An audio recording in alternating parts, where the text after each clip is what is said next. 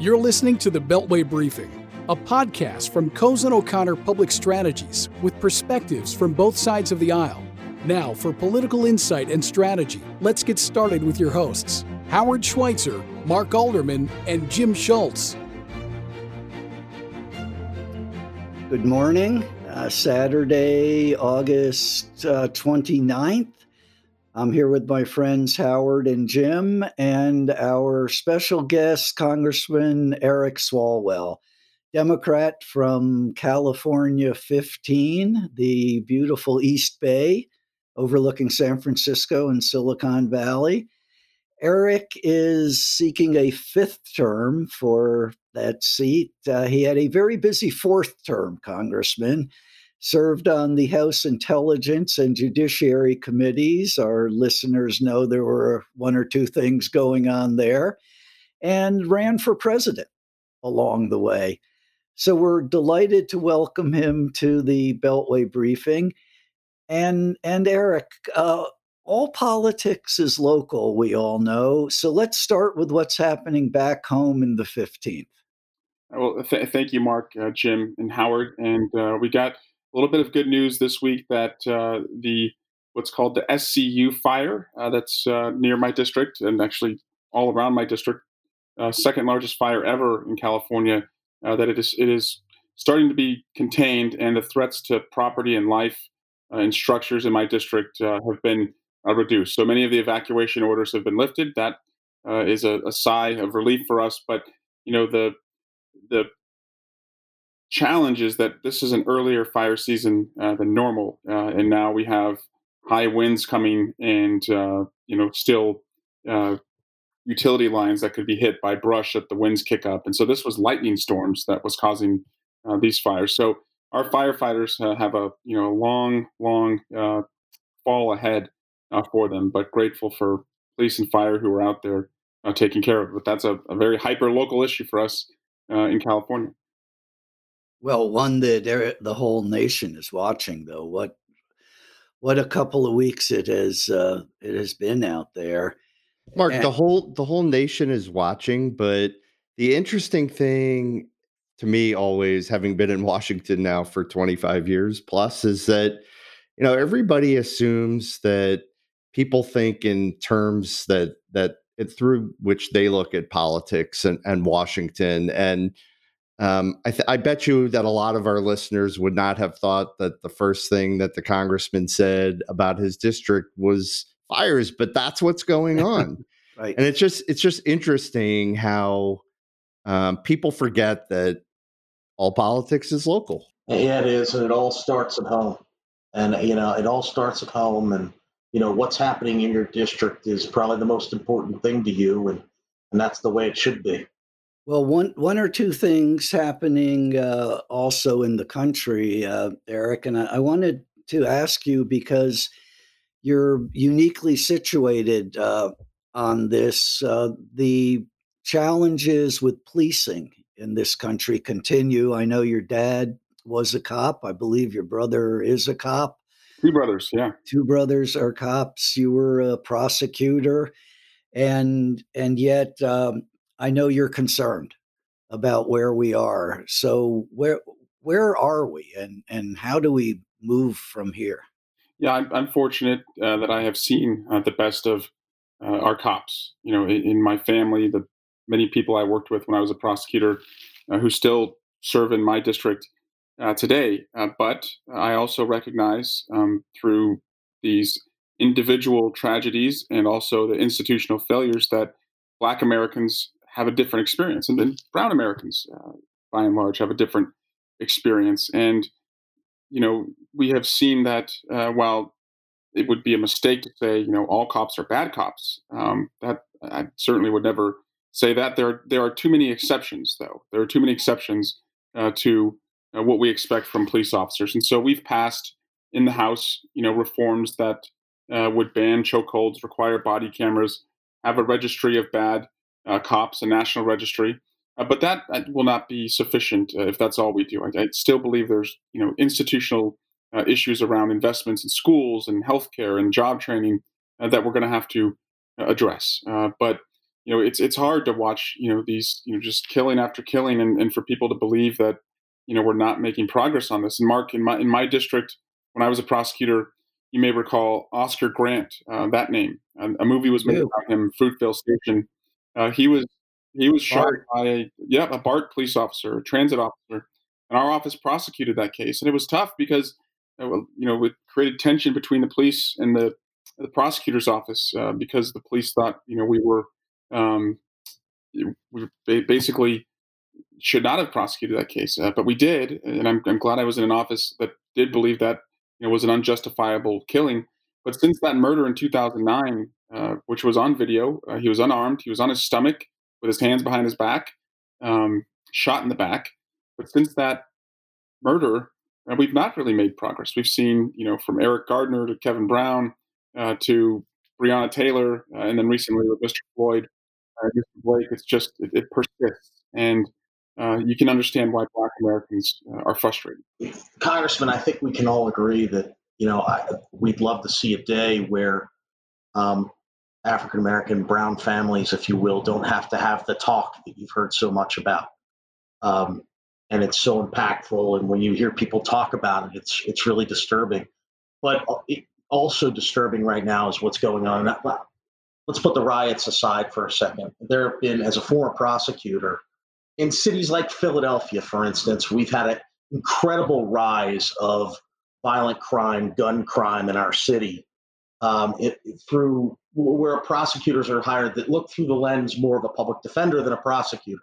And as a Democrat and as a liberal and as a former prosecutor, what are your thoughts on how to deal with those issues in cities like Philadelphia and San Francisco and other major metropolitan areas? Because it is such a challenge, because there is a deterrence factor as it relates to some of these crimes. And it's a fact in Philadelphia that the bad guys, if you will, the drug dealers, the people that are committing these crimes on other, among and by and between drug dealers, and then folks are getting caught in the crossfire.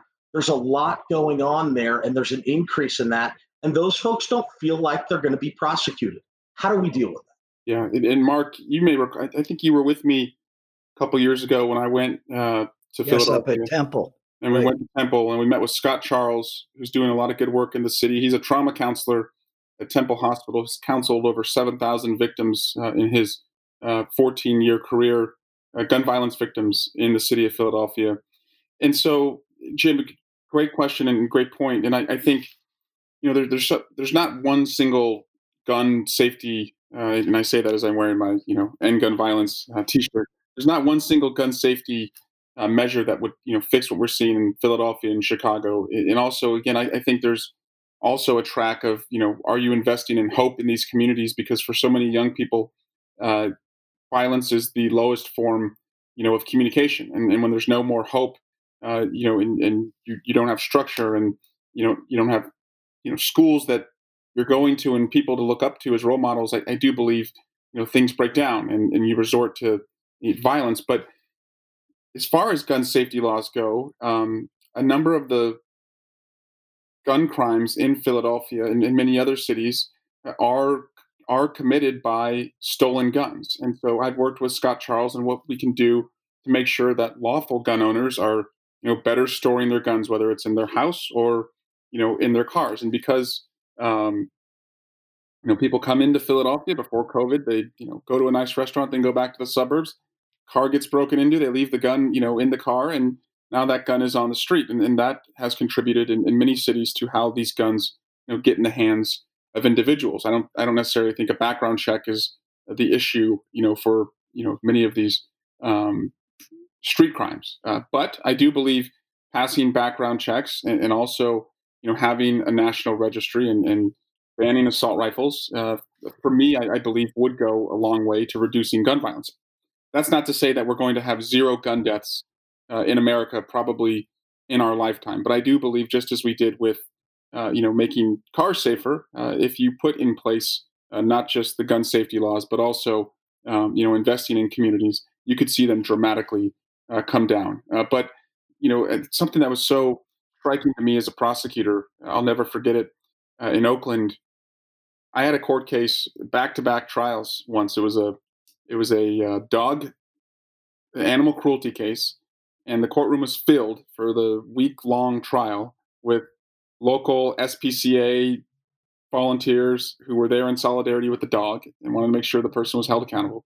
I went right from that trial into a 16-year-old boy killed in Oakland by a 19-year-old, and there was almost no one in the courtroom in that trial, but the people that were there were all women. And I remember that being something that really struck me because I learned that there were no males in either the victims or the defendants' lives. That they were largely on both sides raised by their mothers, their grandmothers, their aunts, women around them, and I do believe that not having male role models in their lives is something we have to continue to understand. What contributes to that. I think that goes back to the original sin of slavery and us not fully reconciling with that. And again, it's a big challenge, but I get it, Jim. But what about it? Oh, sorry to interrupt you. Yeah. The question, getting into it though, and I think this is really important issue, and I think you're the perfect person to talk about it. So on the prosecutorial side, we've seen these Soros-backed DAs put in around the country, right? And a lot of times the police now are complaining, especially the police unions, that they don't feel supported by these DAs. We're seeing that in Philadelphia. And it's a real hard push and pull, that they're afraid they're going to be prosecuted, that good cops are going to be prosecuted, or that they're going to go and do the work, arrest the bad guys, and the bad guys aren't going to be prosecuted. And I'm a criminal justice reform advocate. Our firm has advocated for criminal justice reform. I personally am for it. But at the same time, there has to be that hammer to deter folks who are committing these crimes in the cities.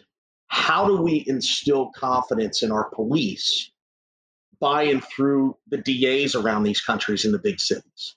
What's the balance there? How do you strike that balance? You're not going to get an argument from me that we shouldn't have stiffer sentences for violent crimes. I mean, I draw a distinction between violent crimes and non-serious, non-sexual, non-violent. I think that's a different bucket, and we probably shouldn't be filling prisons up as much with those individuals. But if you're going to hurt somebody, especially with a weapon, I do believe that you have to have a stiff sentence.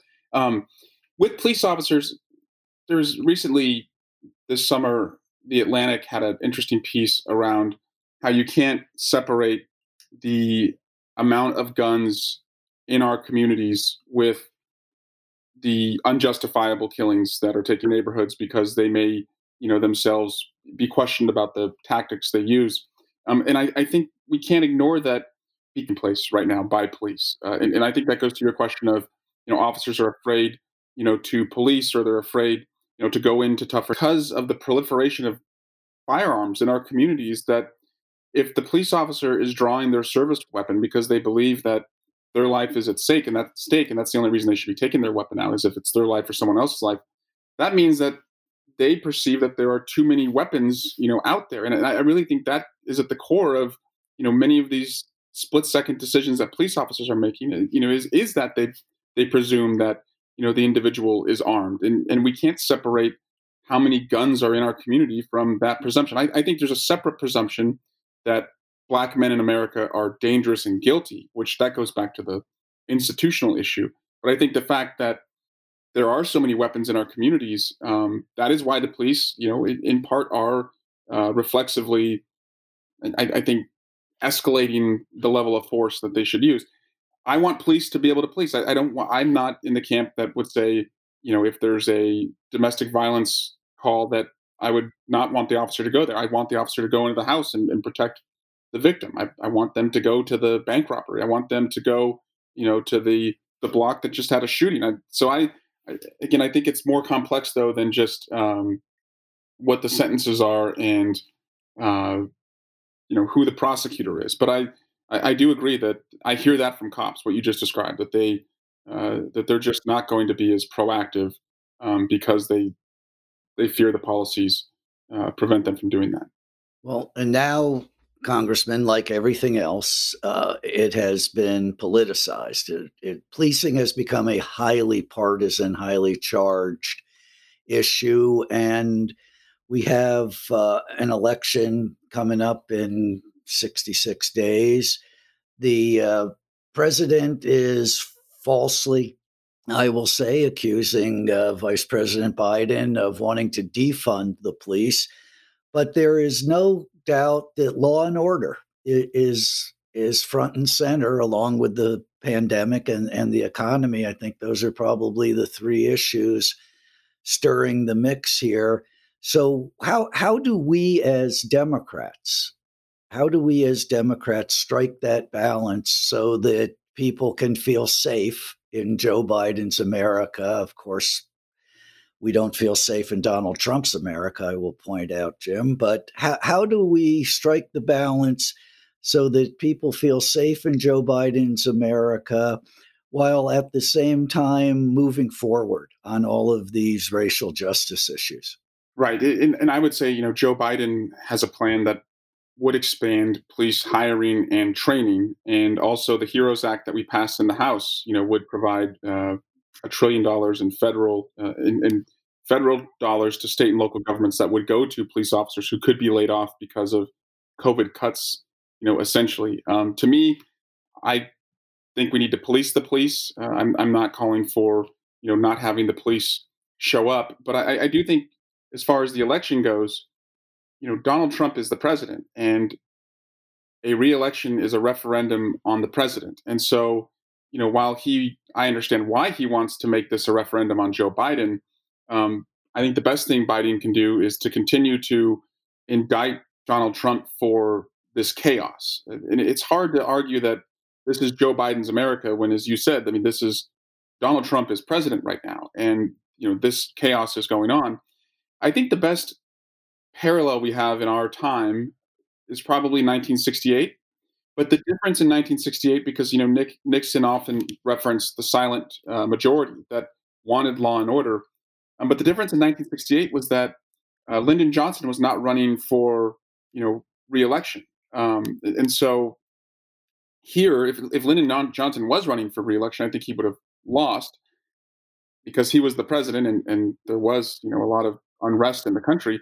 Here, you have Donald Trump is running for reelection. And I think Joe Biden has wisely condemned the violence, put forward, a plan around racial justice, and also I think has made most families feel like he would be someone that would, be able to make you safe in your community. And I don't think it's a winning tactic when you say that somebody is really a Trojan horse for others. That I think reflects a failure. Most Saturday mornings, Eric, that Jim and Howard gang up on me about how AOC is going to be Secretary of Treasury. This is the part, Howard, where you get to complain that Joe has to come out of the basement. Well, go ahead, Howard. I've talked enough. Go ahead. I agree with that, Jim. I always talk too much. Now, I guess, Congressman, did Joe Biden and Kamala Harris need to court Trump voters? Because that progressive agenda isn't America's agenda. Yeah. So, Howard, at the convention, I think the difference between the two conventions was that we sought to add voters. And when you look at a convention that featured Bernie Sanders, AOC, John Kasich, former Republican members of Congress, former Republican governors, Meg Whitman, I think you saw, a broad coalition. It was a unity convention, not just in the party, but across the country. I think the Republican convention was mostly aimed at not losing more voters, at reminding the base why they voted for Donald Trump.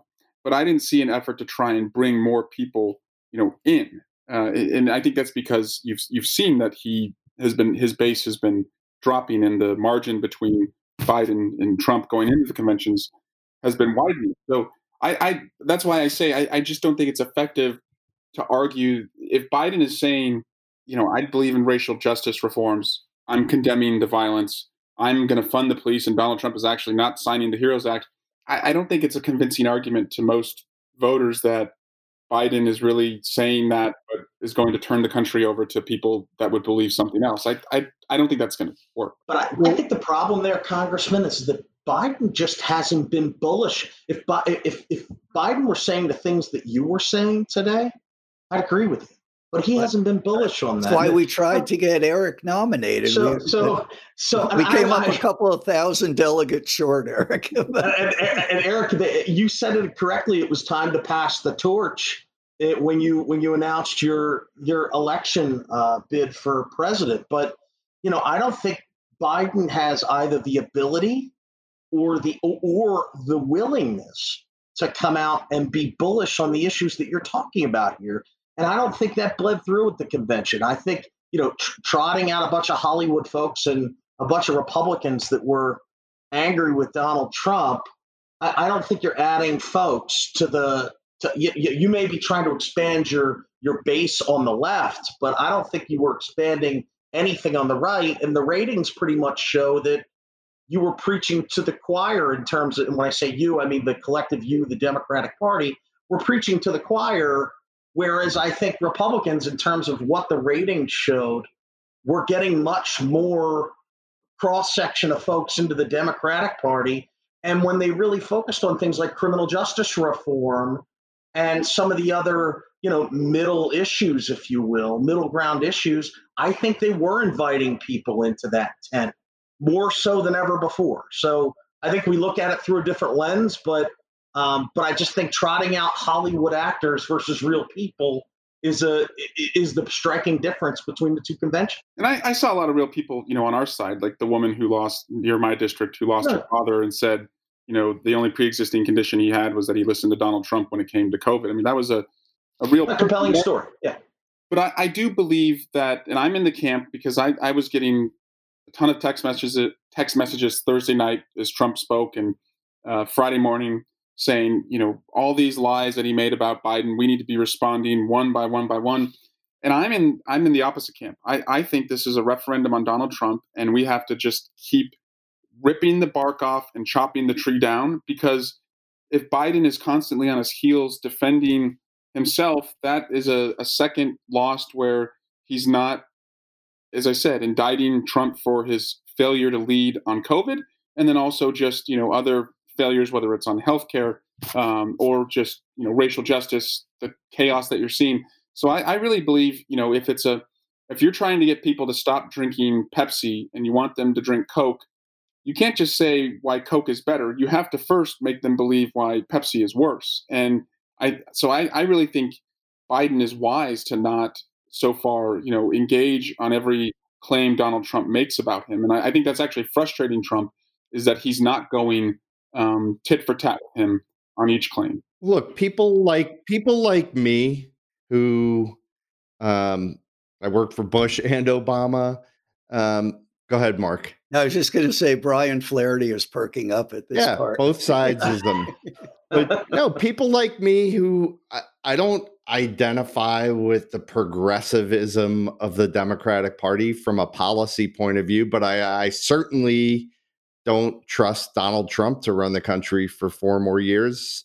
It's why John Kasich, the same reason John Kasich spoke at your convention, is the reason why I'm not supporting Donald Trump. So how do you appeal to people like me when AOC is the poster child for the Democratic Party over the long haul? Because isn't that the key to uniting the country? Yes, and I want to appeal to people like you. And I think the appeal, first, as I said, is to set up that, and Michelle Obama said it best, he's just not up for the job. He's in over his head. I think that you don't have to say he's corrupt. You don't have to say he's lost his mind. You don't even have to go there, especially to the voters that they're not following this every day. They're not watching CNN and Fox every day.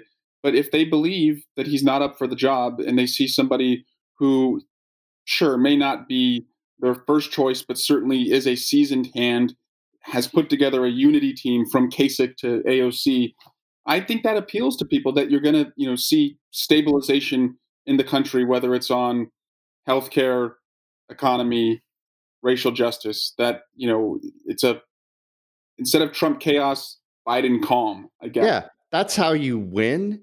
But how do you govern so that people in the middle, which is the vast majority of the country, don't feel alienated? And so that all those people out there who support Donald Trump, who are supporting him for their own reasons, primarily economic, feeling left behind, so that they feel like their leader, if Biden gets elected, is actually their leader. I think he should have, a unity team in the cabinet. I proposed this when I was running, that I would have a blended cabinet, in that he should have Republicans and Democrats, not Republican, not just one, but have both, because the work that will have to be done in the first 100 hours around COVID that has not yet been done, not just to dramatically expand testing, especially for teachers, and people who. That's where I think the biggest failure has been, by the way, is on schools. That if he had used the Defense Production Act so that every teacher in every school could be tested, once a week, as well as the students, and we're a country that could have done that, the schools would be open right now, and you wouldn't have this angst in the country. And so I think on COVID, you're going to find a lot of unity among the never Trumper Lincoln Project crowd that will want to work just on that issue, and then also on the reforming government issue. What Donald Trump has essentially taken a wrecking ball to the honor code, the norms and customs and traditions that were not codified in the rule of law, but what you would expect good, honorable men and women to follow. And so I think just like post Watergate, when you had this era of reform, there will be a bipartisan interest to make sure that, much of what he, crashed into is repaired and cannot happen again. And so, but that's not to say that I'm not naive. I know that the Lincoln Project folks, in 2022, they may have their own Republican candidates that are back to the, government should be small, taxes should. I'd be happy to go back to just those arguments. But I think in the first couple of years on COVID and on reform, some connective tissue between both sides. Well, Eric, we've got a minute or two only left. I want to ask you quickly what is going to happen when you get back to Washington the day after Labor Day. We've got the pandemic still raging. We've got an economy in deep recession. We have a HEROES Act sitting out there for 2-3 months now. We have the HEALS Act from the majority leader in the Senate that doesn't even command the support of his caucus. And the country needs help. Well, what are the prospects for getting back to work in Congress? Well, I hope that there's a confluence of the HEROES Act and the government funding bill, because the government funding will run out at the end of the fiscal year, September 30. So we're going to have to at least have a short-term measure, and maybe that's an opportunity to also provide relief for the folks who are unemployed, the small businesses who need an extension of the Paycheck Protection Plan, which is a very popular program across the country. I think that's the best of both sides working together. That program, how that came together, and I hear praise for it from Republicans and Democrats. Also, though, the deficits that we're going to have in state and local governments will only be more pronounced, and so I hope that we can come together. I've been around. I know that 66 days from an election, what we can do will be limited. And that's why I believe if the Democrats win big, and I do believe this is going to be an earthquake election where you could see as many as 10 Senate seats flip, the House margin probably stay the same, and Joe Biden as president. I think the work will be immediately to have a COVID relief and recovery package. And I keep hearing the words of the Fed chairman, who's told our caucus, the president's appointed Fed chairman, that you can't spend enough right now for what the need is to come out of this. And he's also said it'll never be cheaper. And so now is the time to do it. And, I hope we get it right when we do. Well, Congressman, I have one more question before you go. I want to end on that prediction, Jim, of 10 Senate seats. Come on. I get any better than that. You think Joe Biden should debate Donald Trump? Yes. After Pelosi's comments. Yeah. I think, and he's going to debate him. I think Donald Trump has foolishly buried the bar beneath the earth of what Biden has to clear. But yeah, I think the country will be served by those two debating. Cool. Great. Well, thank you, Eric. And Thanks, congratulations to Nelson and Cricket. I don't know if they're napping, but they did not make their video debut here. Room because they weren't in here. So. Yeah. We very, very much appreciate it, Eric. Well, nice to meet you formally. Thank you for listening to the Beltway Briefing. If you liked our show, subscribe on iTunes or Spotify, and while you're at it, drop us a rating. To learn more about the Beltway Briefing or Cozen O'Connor Public Strategies, please visit our website at copublicstrategies.com.